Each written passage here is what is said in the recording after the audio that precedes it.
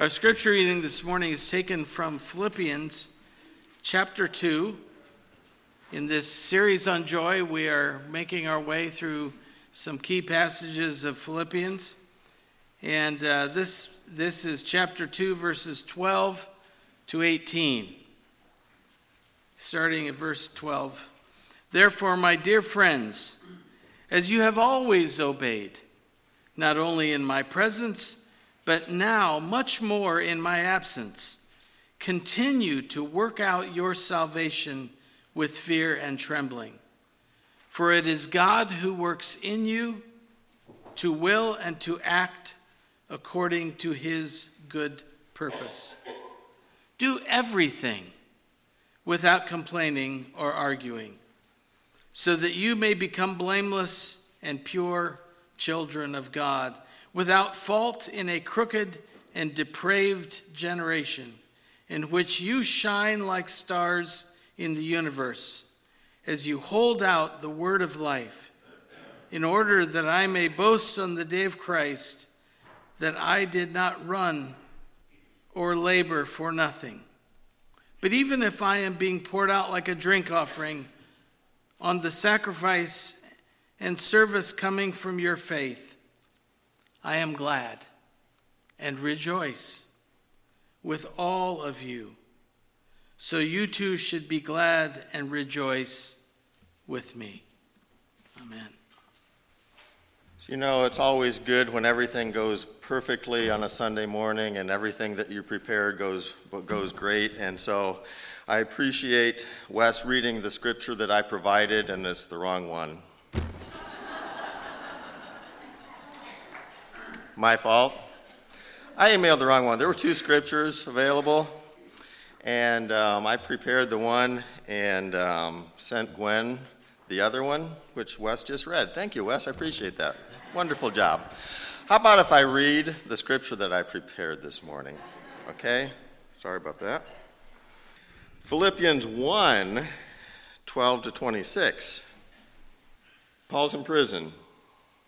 I want you to know, brothers and sisters, that what has happened to me has actually resulted in the progress of the gospel, so that it has become known throughout the whole imperial guard and to everyone else that my imprisonment is for Christ.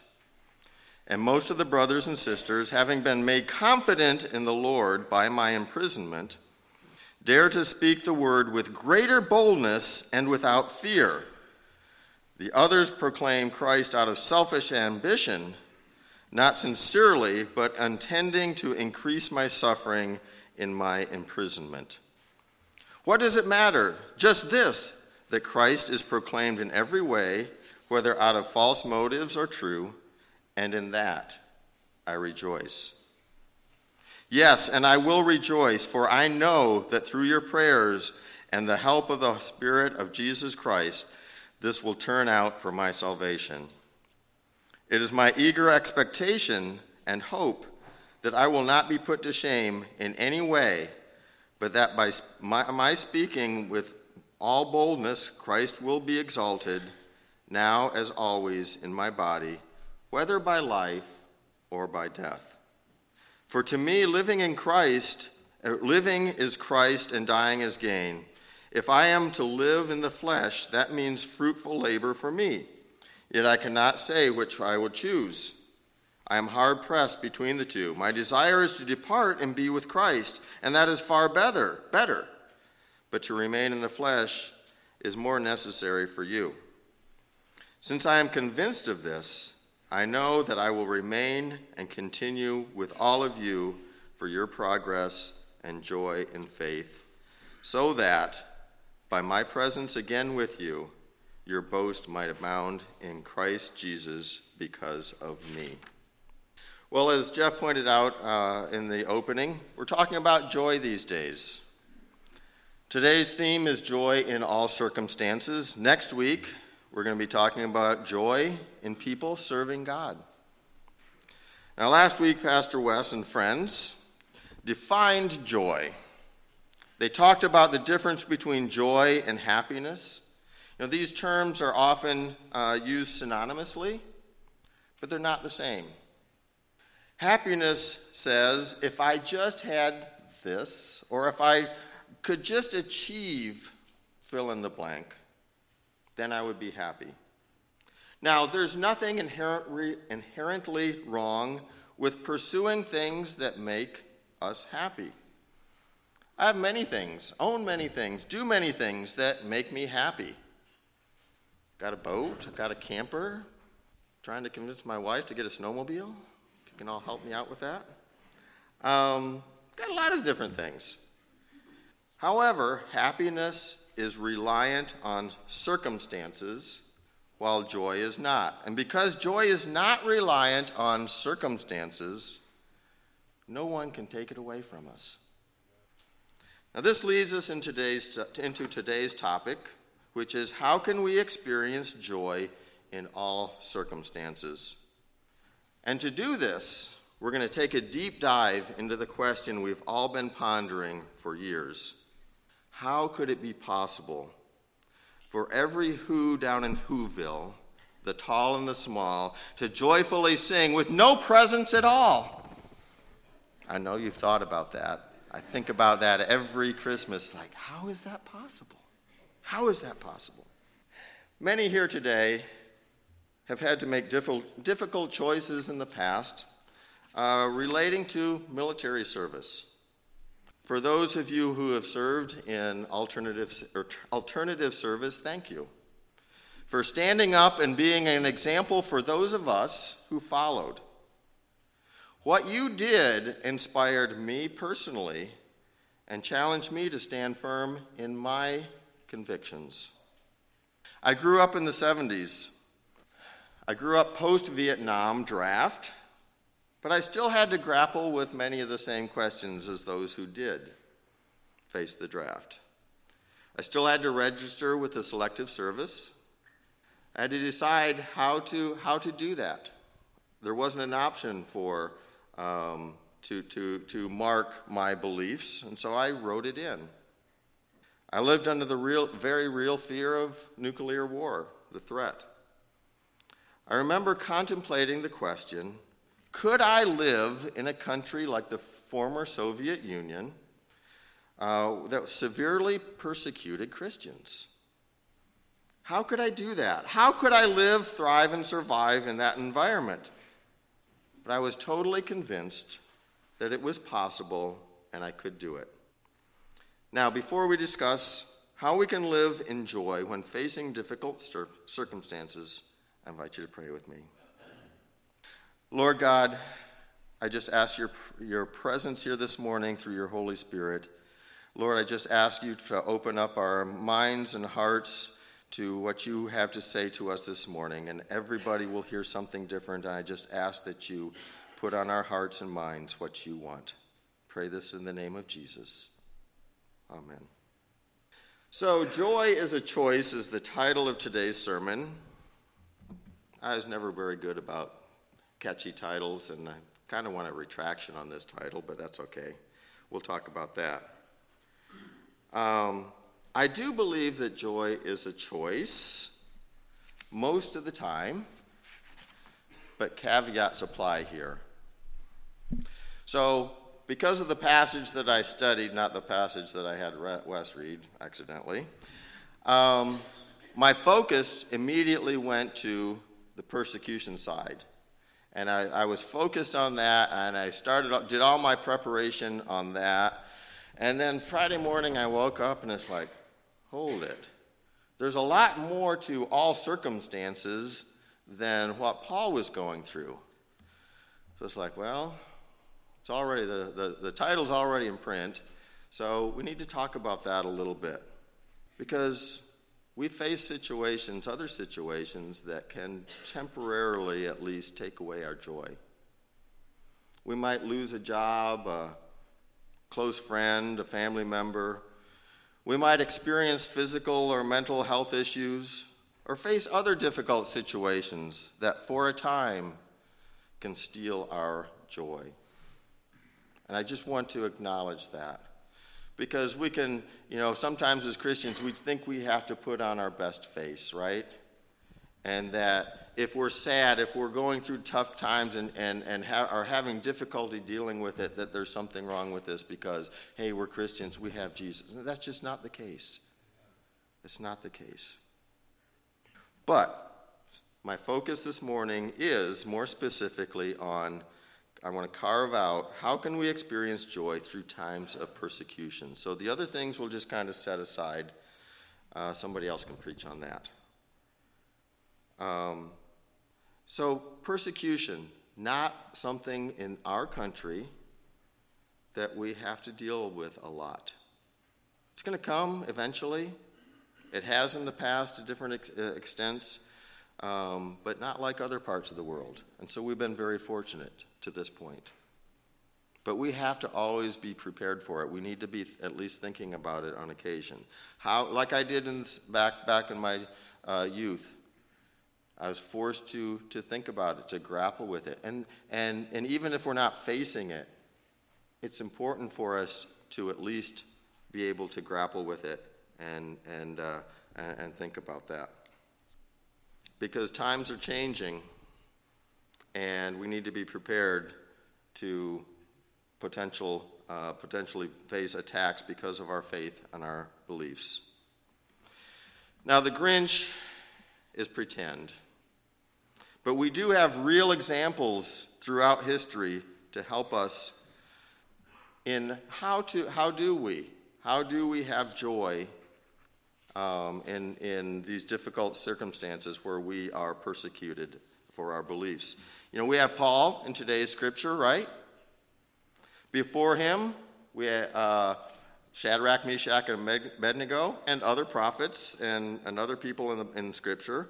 After Paul, we have the martyrs that are well documented. The martyrs would even sing and praise to God while being tortured and killed. How is that possible? It is possible. How were they able to stand firm, to be confident in their faith, and be glad and rejoice in their trials? How can we follow them? How can we not only stand firm against the powers of our time, but be glad and rejoice in the trials that will come? We have many examples throughout history, but this passage that Paul gives us is really a blueprint for us.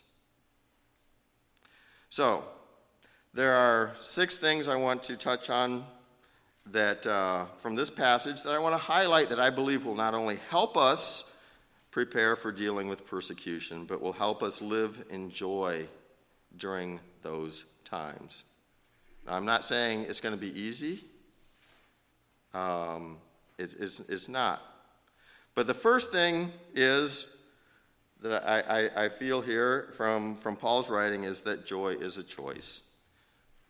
Caveats apply. Yes, there are times where temporarily our joy can be taken from us because of our circumstances.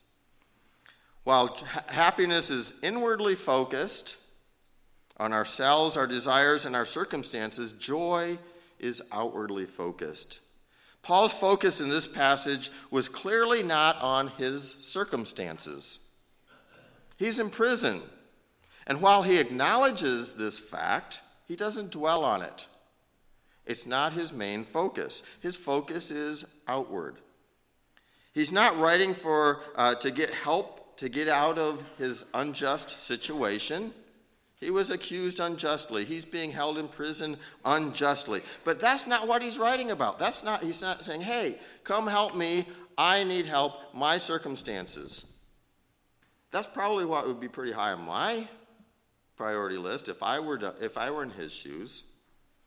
But no, Paul's focus, again, was outward, not on his personal circumstances. Happiness tends to be inwardly focused, and again, joy tends to be outwardly focused.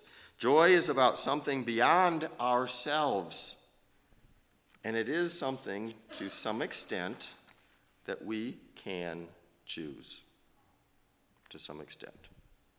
Number 2, circumstances are temporary. We need to remember that.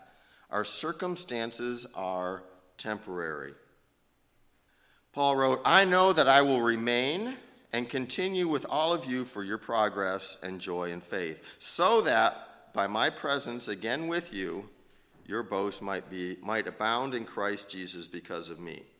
You know, for non-believers, the day-to-day circumstances that they face are for non-believers, the day-to-day circumstances is all that there is. So to be in Paul's situation is like being bound in chains. But for Christians, for us who believe in Jesus Christ, remembering that our circumstances are temporary should be freeing for us. Our circumstances don't define us as believers like they do those who have not yet been saved. Here's another difference in perspective that we as followers of Jesus should have versus a non-believer. It's how we view this life. We agree with the non-believer that this life is temporary. We know that. But we also know that there is something more beyond this life. And we need to remember that. It's pretty important. Okay? As I mentioned before, I grew up in the 70s. And like I said, I was totally convinced I could live under a hateful, violent, oppressive regime like the former Soviet Union. I have the same confidence today, but the reasons may have changed slightly. Back in the day, I didn't really have anything to lose. I didn't own anything. You know, it's easy to give up everything if you don't have anything, right? But today, what about all my prized stuff? But I know Jesus is much better, and it's worth it. You know, there's one thing that really impresses me about Paul that isn't often highlighted. He had it all. He had power, prestige, and I'm assuming wealth, and he gave it all up when he met Jesus. And in knowing Jesus, he had the confidence that his circumstances were temporary and was able to live with joy through his unjust imprisonment. Jesus said, "To those who want to save their life will lose it, and those who lose their life for my sake, for the sake of the gospel, will save it." Paul knew that. He knew that our circumstances were temporary. Number 3, know that God is at work and have confidence in his power. In verse 20, Paul writes, "It is my eager expectation and hope that I will not be put to shame in any way, but that by my speaking with all boldness, Christ will be exalted now as always in my body, whether it be by life or death." Paul has confidence in God's power to deliver him. He also knows that whether he lives or is killed, it doesn't change anything, because either way, Christ will be exalted. Paul says this with the same confidence that Shadrach, Meshach, and Abednego proclaimed. "If our God, whom we serve, is able to deliver us from the furnace of the blazing fire and out of your hand, O king, let him deliver us. But if not, be it known to you, O king, that we will not serve your gods, and we will not worship the golden statue that you have set up." Notice that Shadrach, Meshach, and Abednego found no need to defend themselves, and Paul's message was exactly the same. Whether I live or I die, I'm going to go before the authorities, and I'm going to proclaim the gospel. God works in human affairs and has sovereign authority over all, and Paul wisely placed his circumstances under the authority of God. It's easy to fall into the trap that whatever it is up to us. But when we place our circumstances under God's authority, it allows us to see God working and helps us live with joy. Number 4, know that God is working and remember our job. As followers of Jesus, our job and focus is to make him known to those who are lost. This brings great joy and reward in and of itself. It can be tempting to get discouraged, however, when those who oppose God cause us trouble. I'm sure Satan was very pleased when Paul was locked up, so he couldn't be traveling to the churches, preaching, encouraging believers in person, meeting with church leaders, and training them. However, Paul reassured the Philippians that his imprisonment has not suppressed the work of the gospel. He writes, "What has happened to me has actually resulted in the progress of the gospel, so that it has become known throughout the whole imperial guard and to everyone else that my imprisonment is for Christ." The work not only continued in spite of the adversity itself had turned out for the advancement of the gospel, not hindered it. Amazing what God can do. The imperial guard and others inside the Roman establishment were exposed to the gospel because of Paul's unjust imprisonment. I think this is fascinating. Satan loves to infiltrate the church and cause problems and lead people astray. It's so frustrating to see this happen. But when I read this passage, I'm thinking, hey, we can do the same thing. We can infiltrate Satan's strongholds just like he tries to do to us. And we need to infiltrate the strongholds of evil and expose Satan's fraud by sharing the truth of the gospel. Our job is to share the gospel wherever, whenever, even in tough situations. Paul shows us it can be done and encourages us and inspires us to do the same.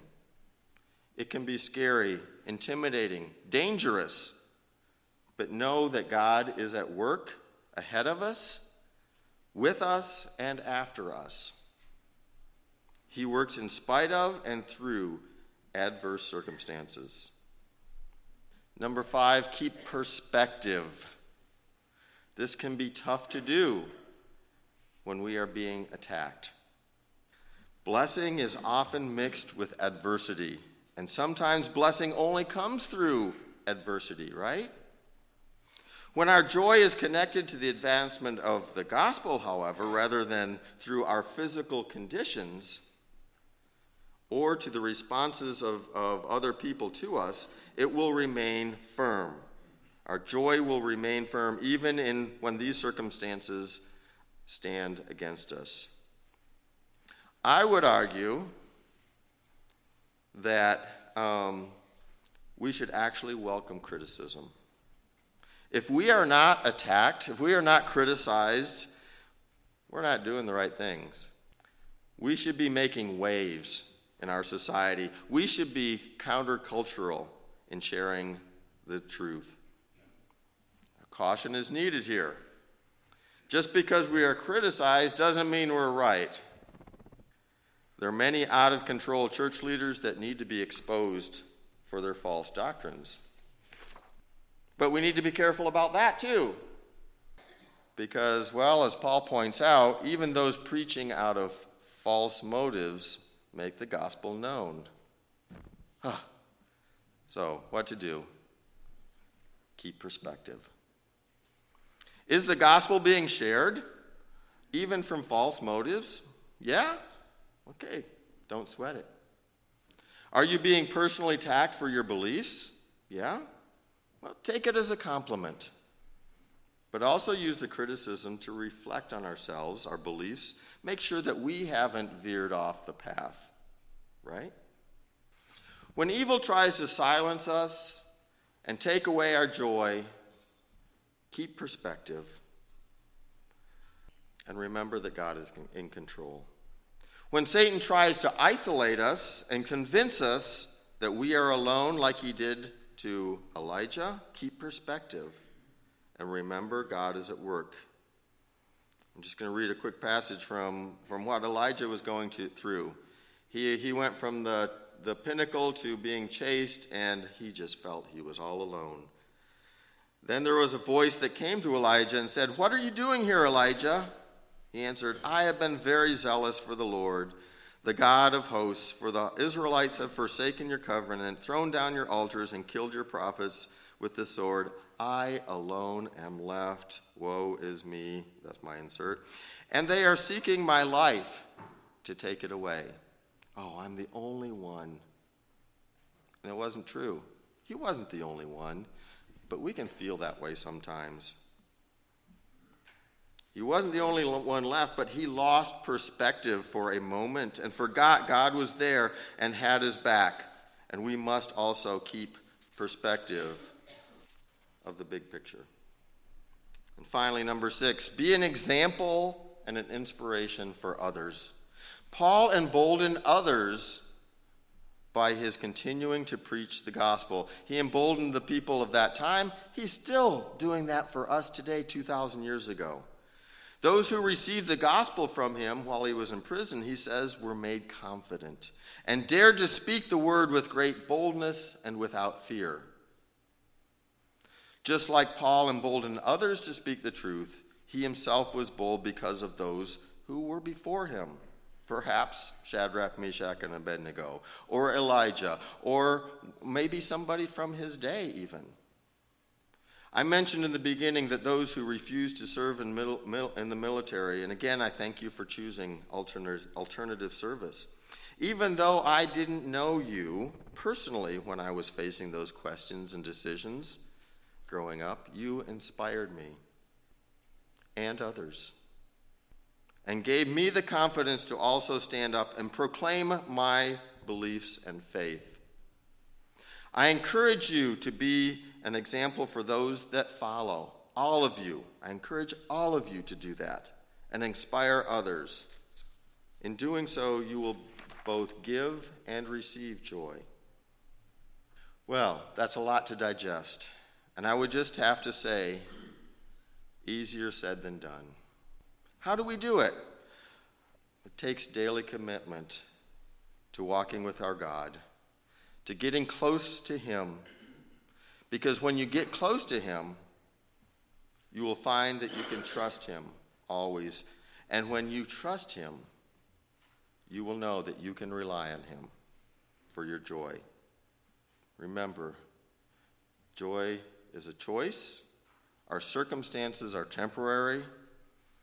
God is at work, and have the confidence in his power. Remember our job, keep perspective, and inspire each other and those that follow. Amen.